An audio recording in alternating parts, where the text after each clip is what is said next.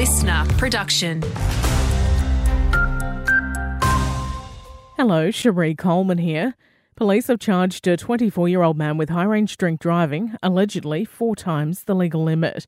Officers pulled over the Commodore sedan on Ocean Parade, Coffs Harbour, shortly after 10 p.m. on Saturday, saying it almost collided with a person on a pedestrian crossing. The driver was taken to the police station, where he blew a reading of 0.2. New data has shown there's more shark activity off the mid-north coast than most other sections of the state's coastline. The Crescent Head tracking station had almost 10,000 tagged shark detections last year, most of them great whites. That's the second highest behind Yamba. The Milestone and Port Macquarie listening stations also in the state's top 10. And a schooner at the pub just got more expensive now the latest alcohol tax has come into effect today.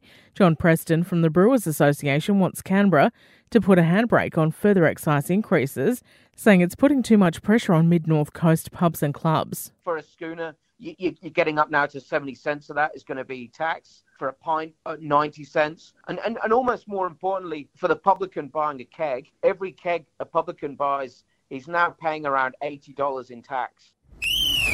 Having a look at sport now, Nulla pulled off an upset in Two Rivers cricket, taking a 6-wicket win to knock Warhope off the top of the ladder.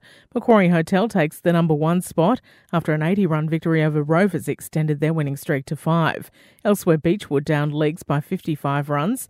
Meanwhile, in the Coffs district, Comp Valleys sent the Rebels into bat first in their 2-dayer, bowling them all out for 69 before making it to 4 for 193 in reply. Nana Glen made it to 8 for 236 against Sawtell, while the Coffs Colts racked up 201 against Diggers. And in rugby league, mixed results for our North Coast Bulldogs against the Northern Tigers in Tamworth at the weekend. The under-18s going down by 30 points in round 1 of the Laurie Daly Cup, while in the Andrew Johns Cup, our under-16s won 34-10.